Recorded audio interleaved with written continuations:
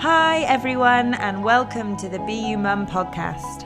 I'm Annie, mum, wife, nutritional therapist, music lover and believer that animal print will never go out of fashion. I believe that we are at our most happiest and healthiest when all parts of ourselves are aligned and singing in harmony, the mind, body, heart and spirit. For me, like most, motherhood has been life-changing. It has opened up so many opportunities to learn more about myself and grow and become a better version of me and generally better human being. So this is what this podcast is all about. Conversations with awesome people who will inspire, inform and empower you to be more you at your brightest and best. Just like health and happiness, I believe there is no one-size-fits-all approach to motherhood. Learning to better understand, love and be yourself is one of the greatest gifts we can give our children. So I hope you will join me on this podcast journey of self-discovery, self-growth and self-love, because when we connect with ourselves and step into our personal power, our mummy magic can truly shine. So please keep listening and remember, always be more you.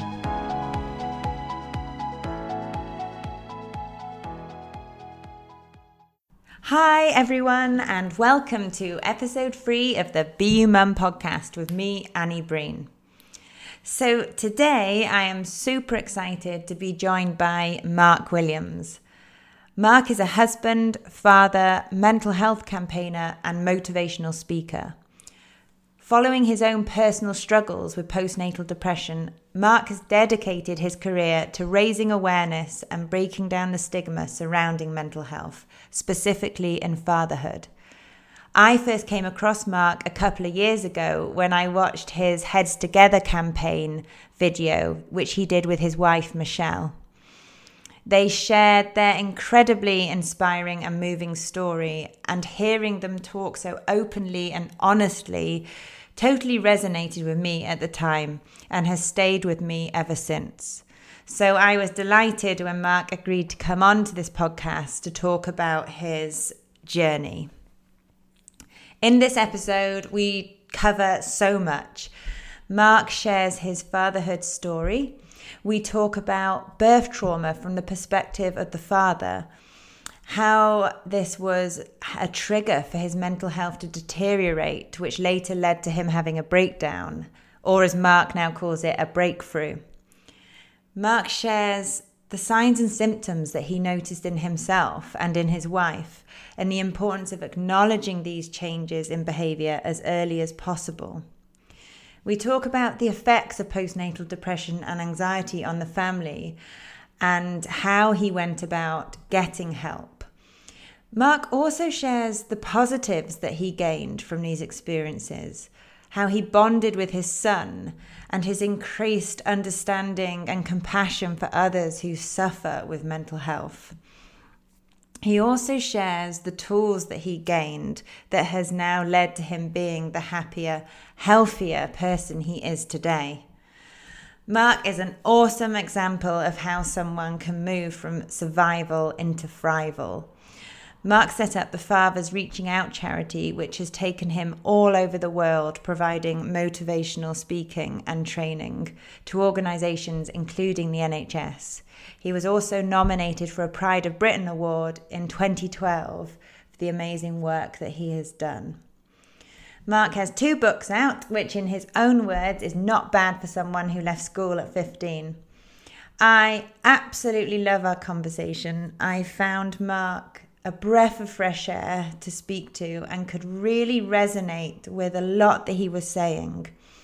And although we were talking about some pretty challenging and emotional and at times dark stuff, I will put a trigger warning there surrounding birth trauma and PTSD. We have both come out the other side and are dedicated to spreading awareness and support and hope that things can most definitely get better. So I hope you enjoy this episode. It's a really important one to share with the men in our lives. So without further ado, let's get into episode 3. So, hi, Mark. Welcome to the podcast. You okay? Yes, I'm great. Thank you.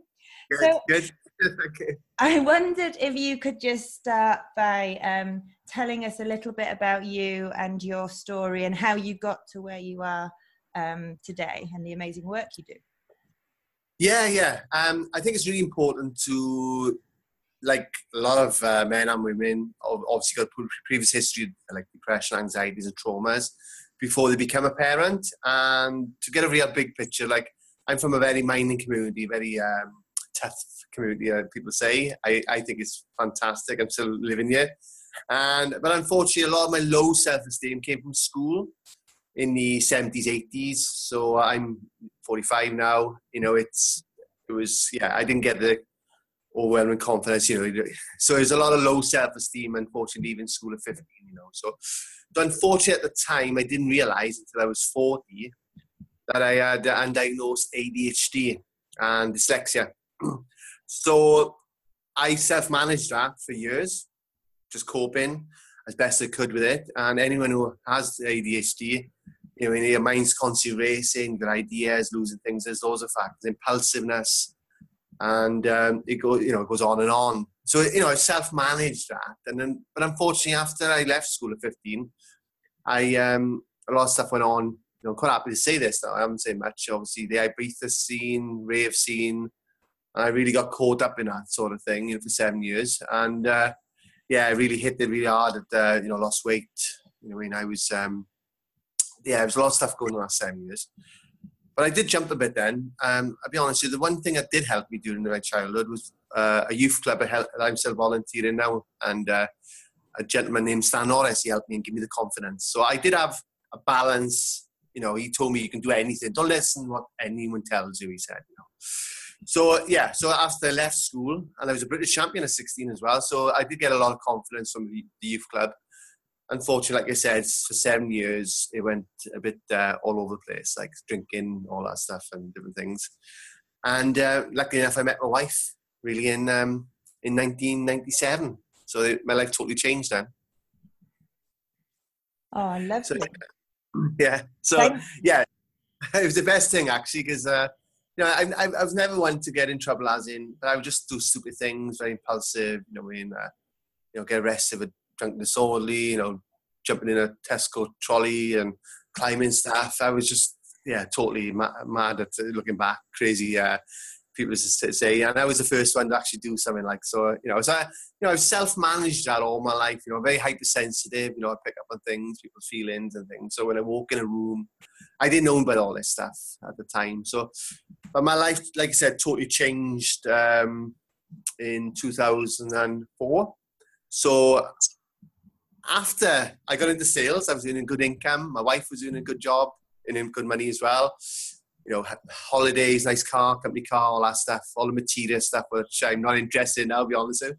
And that my life totally changed. It was 2004, and the pregnancy was fine. Nothing wrong with the pregnancy. But when we went to labour, after 22 hours labour, my anxiety was already getting higher.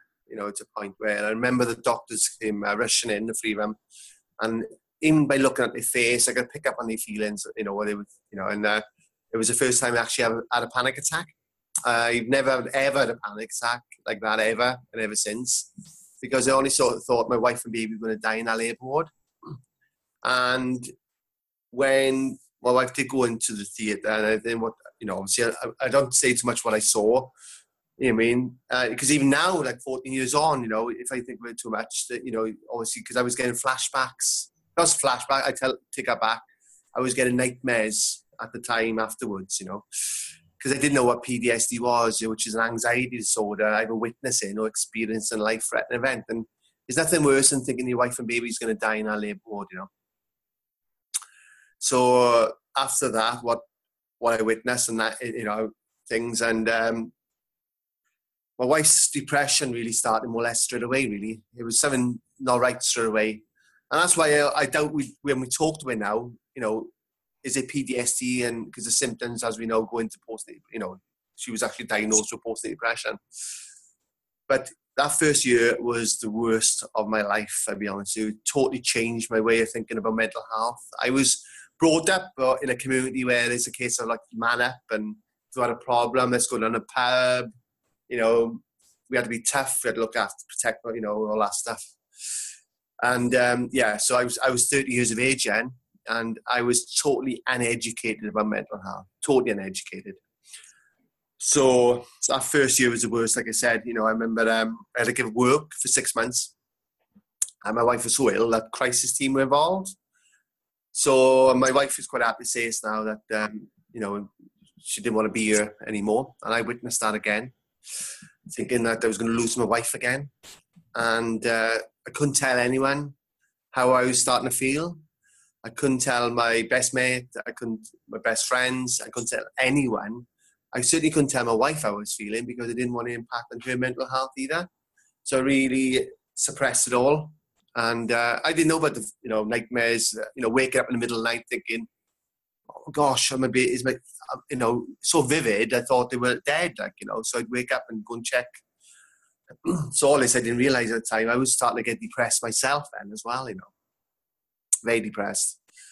And it was a case that around about the 3-4 month mark. Oh, what I will say is I didn't initially get that bond with my son initially, because I was just relieved he was alive, you know what I mean? I think the bond really grew because I was home for 6 months. So that's another thing I feel like if both parents are supported in that, you know, first 6 months especially, you'll have far better outcomes for the child as well. But, you know, my thoughts were all over the place. I was, around about the 3-4 month mark, I was starting to get suicidal thoughts then. The thoughts, never made a plan to take my life. But I remember walking down the street in Cardiff, if a bus hit me, I didn't care, you know, and I was, my personality was starting to change rapidly. I remember getting more angry. Anyone who knows me, I'm so laid back. But doing that post Little Peter, I was so angry. And I remember punching the sofa, I bust my hand. So now I'm, you know, in a sling, trying to bath a baby, and my wife was in bed ill. And so when I was off ill, because I was self-employed, there was money worries starting to come in. And I had a new mortgage to pay. Because in sales, we had lived at a level where I was expecting to be back in 2 weeks. But that wasn't the case. I tried to get back. And my wife, Michelle, should have had a mother baby unit. So there was no option whatsoever, which I campaigned for. I've been campaigning the last 5 years now that Wales has not got one single mother and baby unit, which is absolutely disgusting, same as Northern Ireland. So we're hoping to change that soon. I'm hoping to some good news soon. So that's another reason, because my wife wasn't safe. Not because she had postpartum psychosis or pivotal psychosis, it wasn't that. But she should have some specialist support in a safe place with the baby, because we were offered an acute ward setting. And, you know, she was around people with bipolar, schizophrenia, you know, elderly guys without the baby. And that wasn't acceptable, because I know now from working in these secure units, sometimes you can witness more trauma going into these units and coming out. So yeah, we just done it from home really. We said, you know, I got family involved. We had a good CPN nurse, which went on to set up a special service in England, Wales, and it just went from there. Then, Annie, you know, so. They're so amazing, and there's so many questions going around my head. But I have to say, like, I've heard about birth trauma a lot from the woman or mother's perspective, but not so much from the fathers. And it's not that we don't think about it as such, but it's just that you just seem to kind of have more focus on the woman in that. So it's really, really amazing that you can share that, and from a father's perspective as well. So just going back, because obviously the ADHD diagnosis was much later on. This is in your 40s, isn't it? This is once you've had your son. Is that right? Absolutely. Yeah, that's right. Yeah. So So I think, beforehand, there wasn't as much talk about mental health. There wasn't as much understanding, especially about those sorts of conditions. And you kind of, what you were describing as your adolescence, that's something that I reflected back to my adolescence, because my matrescence, which is that birth of a mother, and I think there's even a term patrescence now, which is the paternal side, it brought back all my insecurities, all my fears, feelings of feeling lost, as I did in my adolescence. And I think, I'm not undermining the conditions such as depression, anxiety, but sometimes these labels, we attach our identity to them, and we fail to look at what's going on beneath the surface. And I think the fact that you then went on to have that diagnosis, did the pieces of the puzzle suddenly start to come together a bit more? Yeah. I know probably, it took a breakdown really so 5 years after.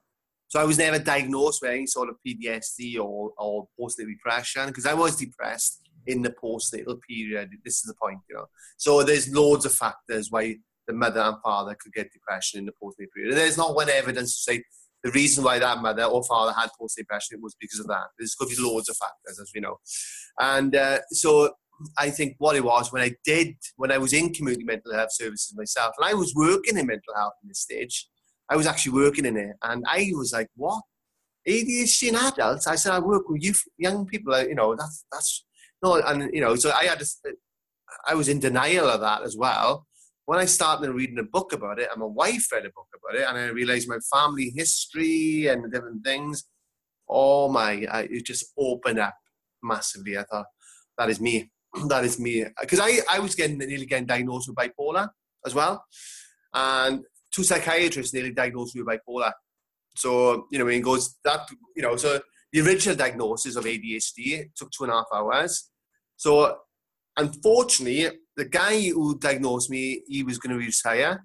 Then he said, look, you got another psychiatrist. He'll give us a stamp medication if you want it. And an ASD nurse. Okay, great. Unfortunately, within 10 minutes, he's telling me I got bipolar. Then another one's telling me bipolar. So in this meantime, I'm in ADHD groups learning about it because I'm geeky like that, And I just left community mental health services, and I was doing a talk to an organisation up in North Wales, and a lady came up to me and she said, "Mark, she said, can I ask you a question?" She said, "Have you got ADHD?" I said, "Oh my gosh." So how do you know that? She said, "I've been working with adults and children for the last 25 years. And yeah, I just went back, and I was lucky enough, I knew a couple of people in mental health, ADHD, and we were educating a psychiatrist then, really. Yeah. And I think also, like you said, it was a huge shock to the system, wasn't it, for you and your wife? You weren't expecting this at all. Was there any talk around mental health when you were doing the prenatal preparation? Were there classes? Was there support? Was any of this mentioned? No, well, 2004, I went to all the antenatal classes, but even postnatal depression, it was like, when I heard postnatal depression, it was like, well, why is my wife depressed? Is it me? So you start doubting myself. Is it me? Does she want to be with me anymore? Does she want the baby?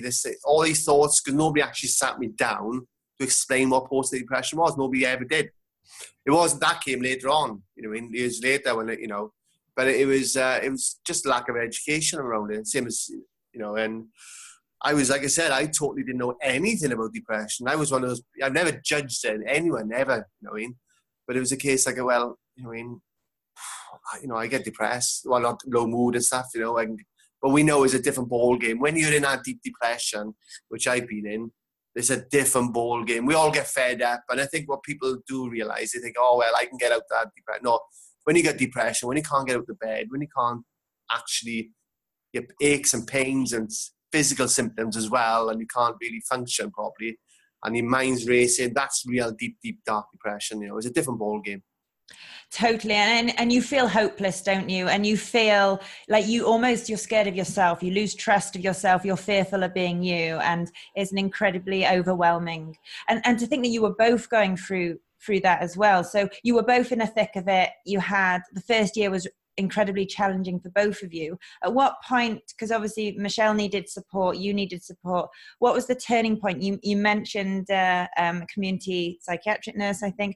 What was kind of the first person you came, or how did you go about getting help?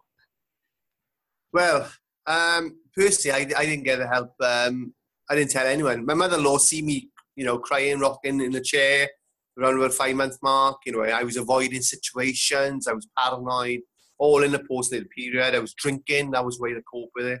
Fighting with bouncers, not because I had a chance to beat them up. It was facing another form of self-harm when somebody's beating them, hitting them. Like I said, I broke my hand. So my friends said, Mark, they would call me. I was going, when I did manage to get out, I was a totally different person. That's one thing. If anyone listening, it does look different in fathers. What I know now, if you think that dad is acting differently in the antenatal period or the postnatal period, ask him why rather than just judge him. And so it wasn't until 2010. I lost my grandfather to dementia. I got a really close family, and we were looking after my grandfather. My uncle actually had depression looking after my grandfather because he gave up work. So that's another reason why we should be looking after supporting people looking after people with depression. But then witnessing my grandfather pass away, and then my mother was diagnosed with cancer within weeks of each other. It was affecting myself again, and I was starting to go downhill because I hadn't dealt with all the little time bombs. I hadn't dealt it. So it just got worse and worse. Now I'm from a town called Bridgend, Upper Valleys, and there was a lot of suicides in Bridgend 10 years ago. Young people, unfortunately, were taking their lives. So I had a good understanding then as well. I started to gradually work in mental health in 2008, trying to get up the sales. So my education was getting better, but I didn't know anything until I had a breakdown and in a car one day, and I was at my lowest, to the point where I was on my way to making a plan, if I'm honest with you, on my way, and I would avoid situations again. I was pretend to go work. I'd park a car and sleep in the car because I couldn't do it in the house because people would find out. I'd put his face on because everyone knows me as happy-go-lucky, always, and I had to keep it up, didn't I, to this man-up culture. And again, I was coming all moody. I was starting to think, are they better off without me? I was starting to get really paranoid, thinking, and it's, people say about suicide is being selfish, and I've never got down that suicide tunnel. But I can grasp it. The point is, it's probably, you're doing it for other people, not yourself. You're trying to protect other people. That's my take on it anyway.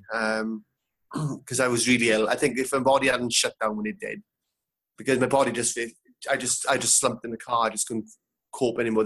I think the physical symptoms just overtook, and anyway, going through all that stuff. And then, lucky enough, I got in touch with a local charity, and they got me to the GP, and I was put on medication, community mental health services, and that was the best thing I ever done. Actually, I wish I did that years ago. Like, honestly, it was absolutely amazing. And so I was, like I said, what I will say is I was a kickboxing champion up to the time of my breakthrough. So my physical, health was fit, and this is why we should be talking about physical health and mental health, because my mental health wasn't as good. It impacted on my physical health. So I was at my peak, I just won this kickboxing championship. So I was at my peak. And I think when I was stuck in bed, I didn't care if my wife left me. I just realized I had a life for my son. I think I honestly say that my son really, I didn't care if I lived on the streets anyway. I had to be there for my son. So I didn't want him growing up thinking that he started, done what he could have. I appreciate your honesty so much, because I understand completely how that feels. You are torn. You feel like a hindrance being around, and people would be better off without you. But at the same time, you could absolutely no way leave your child. And that internal kind of battle, it literally feels like it's pulling your brain in two different directions. And I also love the fact that you talk about the mind and the body connection, because you're absolutely right. The body stores trauma in our neurotransmitters, and we can hold on to that, and then the body can almost become overpowering in how we cope and respond to stress in certain situations. So yes. Did you got this help? How did you feel? Did you say the medication was the thing that was life-changing, and the support? How did that make you feel? What was the difference? What was the note? change it? I'm very person-centered. I'm always has been. I think unfortunately the medical model is that with mental health, I this is only my opinion. Medication, counselling. I needed medication. I needed counselling, but also I needed other things as well. And I think when I educate the fathers, I say, look, some people need medication, some people don't. Some people need mindfulness, CBT. Some people need a purpose in life. We've got to be more person-centered and find out what's best for them rather than what I. So when people ask me what worked for me, I say, look, no, what works for me was a good counsellor. It may be a case of finding a good counsellor. Because people say counselling will work, it does work, but try and find a different counsellor. So it's finding out what works, and that goes for my wife as well, Michelle, because she had to find out what worked for her. I think it was unreal. This is the crazy part of it, because I'm in the gym, so I'm already in mental health, doing different youth work, different things, and I started to I changed my job, and I went to work in a secure unit for people with severe personality disorders and on a forensic ward. So not the best job to go when you just had a breakdown, but I need to get back into work. So the stress of that job was incredible. But I think what it did do, I was waiting to get back into work. I was in a gym one day and I spoke to this guy and I said, "Oh, can I borrow the weights for there?" And he said, "Yeah." He said, "I've got to go to this NHS Prams." And I said, "Do you want me to ask?" And I'm working in a hospital in Ely, in Cardiff. I said, "What's NHS Prams?" He said, "Oh, my wife's got post-natal depression." And I said, "Oh, no way." I said, "My wife had post-natal depression too." He said, "No way." And I said, "Oh my gosh." Within 5 minutes, we were talking about his experience, my experience. And it was the first time I actually told anyone about what I was going through. Because I didn't realize Brian, unfortunately, witnessed his father die through suicide. And he kept on his box for 20 years. He had his business, house, everything. His wife had severe post-depression. And then Brian actually had a breakdown himself. He's still in services today, 8 years on, and we still keep in touch. So I said, "Hang on, Brian." I said, "Do you want me asking?" And he don't mind me mentioning his name because we've done a couple of films together. But so he said, I said, "What did anyone ask you how you feeling?" And he said, "No, I just want my wife to be well." I said, "Exactly the same to me." So we said a Fathers Reaching Out. Now, Fathers Reaching Out was only a support group to support dads with their partners with postnatal depression. That's all it was. So when we started doing the groups, so we had a counsellor, we had proper safeguardings in place, and we had we worked in a room in a mental health building. Anyway. So it was all proper safeguardings in place. I was finding out when I was telling my experience, like Brian, all these dads were saying about birth trauma, they were postnatal depression, anxiety, antenatal anxiety, paternal OCD, which is never mentioned in fathers hardly. Eating disorder, everything. I was like, oh my gosh, it was just like a big can of worms. So, luckily enough, I met Dr. Jane Hanley. I did an article. My story just went crazy because it was never really talked about fathers' mental health, in 2011. And I met Dr. Jane Hanley, who wrote the book on perinatal mental health, and we work together now for the last 6-7 years. We've got a new book coming out this year, just so you know as well, an academic book. So, wow. Yeah, so it's not bad for somebody who's left school at 15 with no qualifications. So he has his benefits as well, just me. But so lucky enough, I was telling all this stuff, all confidential, and asking for some advice. And she was saying, "Mark, you realise," and other people, professionals, when I was doing it as well, you went through that as well. I mean, you went through all this, and it just went from there, really. It just went from there. But the Fathers Reaching Out was a charity. It just got so big that I had to pass on to another charity. Unfortunately, I didn't work out. But I just went down a campaigning route. Started doing keynote speaking and that sort of thing. That's amazing. And I can feel my whole kind of body smiling as you tell me the story in the gym. And I can just picture it now because I can imagine it's just like a compressor. Like you just suddenly have the opportunity, the space, the safe space in front of someone else that's totally going to empathize to tell your story. And that must have been so, amazing just to let go of that pressure. And that's so important, isn't it? Because I know from a woman's perspective, a mother's perspective, it's really hard to talk about this sort of thing because you feel like you should cope. You feel like you should be able to juggle life and parenthood, and you feel like you need to be strong for your children and be that strong role model. And I think it's really hard sometimes to articulate how you feel as well if you're not fitting into the mainstream, like conventional boxes, and things don't really feel right for you. So I just think that's a really important word of advice and wisdom to talk to someone. And it's funny how life works out, doesn't it? That you were in the gym at that point in time, but now your service and the message that you're spreading, and I can totally understand why it's just gone crazy, because you are the voice of so many men that haven't been able to talk so openly as you. So that's incredible. And something I just wanted to ask you. Your parent.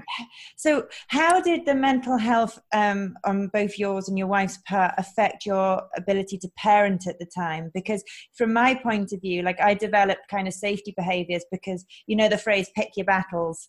Well, that can be, for someone that's suffering and really is at the end of their tether, you know, you do have to adapt the way you parent, don't you, around that? So you try and avoid situations because you just don't want your buttons to be pushed. You don't know at what point you could explode. And I just wondered how you managed between you and any external help with parenting at that time. Yeah, luckily enough, you know, get to the point where my mother-in-law had to come to live with us, which I'm still getting counselling for now, if I'm honest. So, no, I'm only joking. I'm only joking. No, she's great.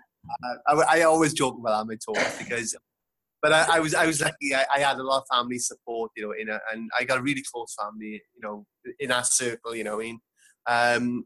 I got a big family, but that circle is very big. And my mother-in-law, fair play, she gave a job in Bristol, came to live with us in South Wales, and so during the postnatal period, and obviously, you know, it's hard. You know, I had a lot of good, you know, I was co-parenting. I was, you know, sometimes Michelle was so unwell.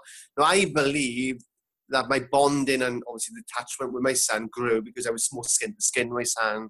So the only good thing that happened out of the 6 months actually was because I was home isolated, because depression, it's probably the loneliest time in my life during that time, because I couldn't tell anyone. I was out. I liked going to work. I liked getting home from work. And I was just so isolated. So, you know, when my mother-in-law was wounded or my wife was unwell in bed, I'd be interacting with my son. So I believe it's always good to have, you know, counselling, a bit of a top-up now and again. So I witnessed a lot of stuff, which is, like I said, you know, I witnessed a lot of stuff in these units over the years, and nothing nowhere near as bad as what I witnessed in our labour ward with my wife, you know. How scared I was because I wanted to protect my wife, you know, so I think what I realised to come out with it, I am very protective of my son even now. Like, you know, I got this thing in my head about 16. I mean, I think I feel more relaxed when he's more grown up, and I don't have to protect him, because I think that comes back from when I was a child in school, you know, how I was unfortunately treated, you know, by certain teachers and that stuff. I don't blame them. Life goes on. So I'm very protective, you know, what he's doing in school, very, you know, hyper focus his sense on certain things like that. And so I just want to protect him, like, and he's grown up to be a fantastic, you know, he's 14 now, he's doing well and everything in school. So I think that's part of the ADHD. I've gone off on tangents again, sorry. No, that's fine. And I think that's such, it's just such an important message. And sorry, go on. Yeah. But parenting, and I think, like you said, you know, parenting is, I look at my mother and father, you know, my father was a miner, his father was a miner, totally different. Father has totally changed now in the last 20 years, more stay-at-home dads, more single dads, you mean, dads want to be more involved, you know, more like, so totally changed. I see this, and I think parenting is such a vulnerable stage transition, isn't it? It's such a vulnerable place to be. And I think that maybe sometimes that's easier for women, not always, which I found, to show your vulnerabilities, but for a man, especially coming from the background that you've grown up in, that must just, you know, you wanted to be that strong, protective person. And I think, you know, sending that message out now to fathers, mums who are listening, who might have partners that are suffering, about the birth trauma and how that can really, it is post-traumatic stress, isn't it? It can cause a kind of a ripple effect of all sorts of different things to come after that if it's not addressed. So what would be your final kind of message or words of wisdom to any fathers or mums who have partners that are suffering with regards to that and getting help? And yeah. I just think that if we keep it as simple, I think sometimes is if your partner, same mother and father, or same-sex couples, remember, that is, if the personality has changed in any sort of way, if he's avoiding situations, even on the second baby, if the antenatal anxiety could be higher because he hadn't addressed the situation first time around, now he's got to go into a labour ward where a smell can trigger off PTSD or anything, as you know. And we only went on to have one child, my boy Ethan. I'm so glad I got him. I've had the operation now. I can't have any more children. So, but the thought of my wife being pregnant again, obviously, as a man, I can be honest, it does put you off sex as well. So then you've got a mother say, or the partner saying, does he find me attractive anymore? Does he this or that? You know what I mean? But really, the fact is, if I don't want to go through that, have another child, I don't want to go through what I witnessed, I don't want to see you ill again. That's the point. We don't, even now today, I don't care about that. I think it changes you as a person when you go through depression. You don't care about material stuff and different things. But, I always think my wife, how, if I don't have money, she might worry about money, that sort of thing. So I want to, I don't care about myself as much. So it's, I should do, because if you don't look after yourself, you can't look after your children and your partner. That's the most important. So I rephrase that. But what I will say, if there's some personality change, if he's drinking, unfortunately I've talked about dads taking drugs, dads get the intrusive thoughts like mums, and, OCD, they check, they avoid situations because of what they're thinking, they can't bath the baby because of certain things. Ask him. Don't judge him. Ask him, why is he behaving that way? That's the most important. That's amazing. And you mentioned before, you're really into this person-centered approach, which is what I'm all about too, because we're all different. And you did a bit of mindfulness and CBT. So we've got a few minutes left, but how did that help? Because I think it's a multifactorial condition or symptoms. So we're going to need a holistic approach towards healing, aren't we? And, talking therapy might be one thing, nutrition another, exercise another. So how did you find the right thing for you? Yeah, front lobe, it's good for ADHD, mindfulness and anything, but it should be taught in schools, really, mindfulness, And also, I do look after what I eat. I'm because obviously, there's stuff in when you eat, dopamine, it's I don't go into all that stuff. But, it's what you eat as well is really important as well. It's serotonin from the stomach. It goes on and on if people look into more. But like I said, it's really looking at, people talk about physical health all the time. Physical health, go to the gym. No, train your brain. If you train your brain and train what you eat, those two come together, that's the key, And so we got to be talking about mental health and physical health together. I personally believe that because, like I mentioned earlier on, I was physically well, but then obviously what happened, it impacted everything.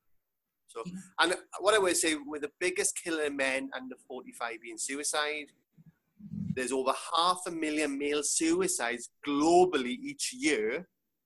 And believe it or not, the World Health Organization doesn't recommend screening of new dads, only mums, when everyone's got mental health, either it's good or bad.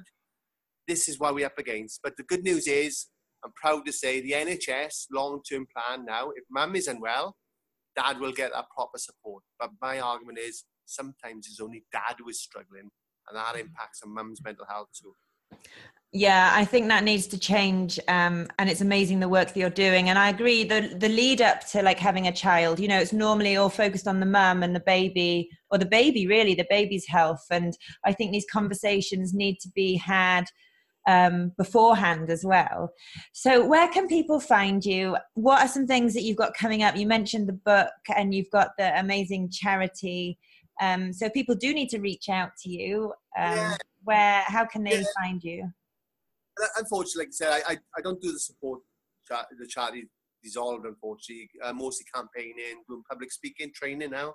So I'm trying to train people up, health as midwives. Also, I'm looking at doing talks in general, like for mental health in general. So yeah, just Google Mark Williams, Father's Mental Health, Reaching Out PMH is the one.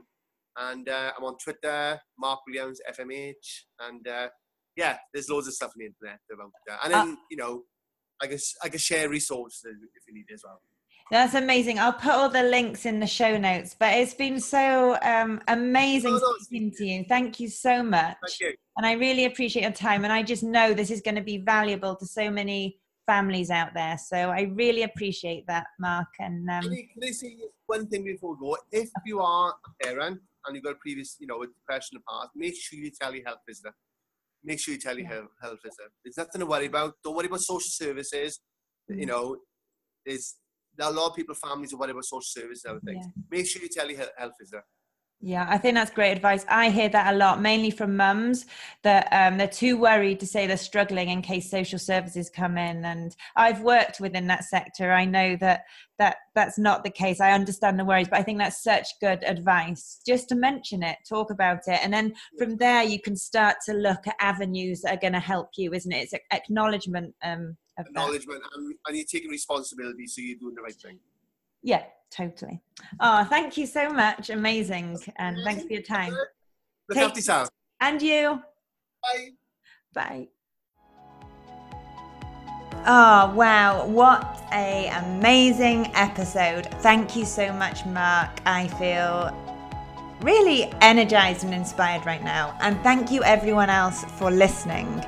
If you would like to find out more or get in contact with Mark, I have put the link to his website, to social media platforms in the show notes.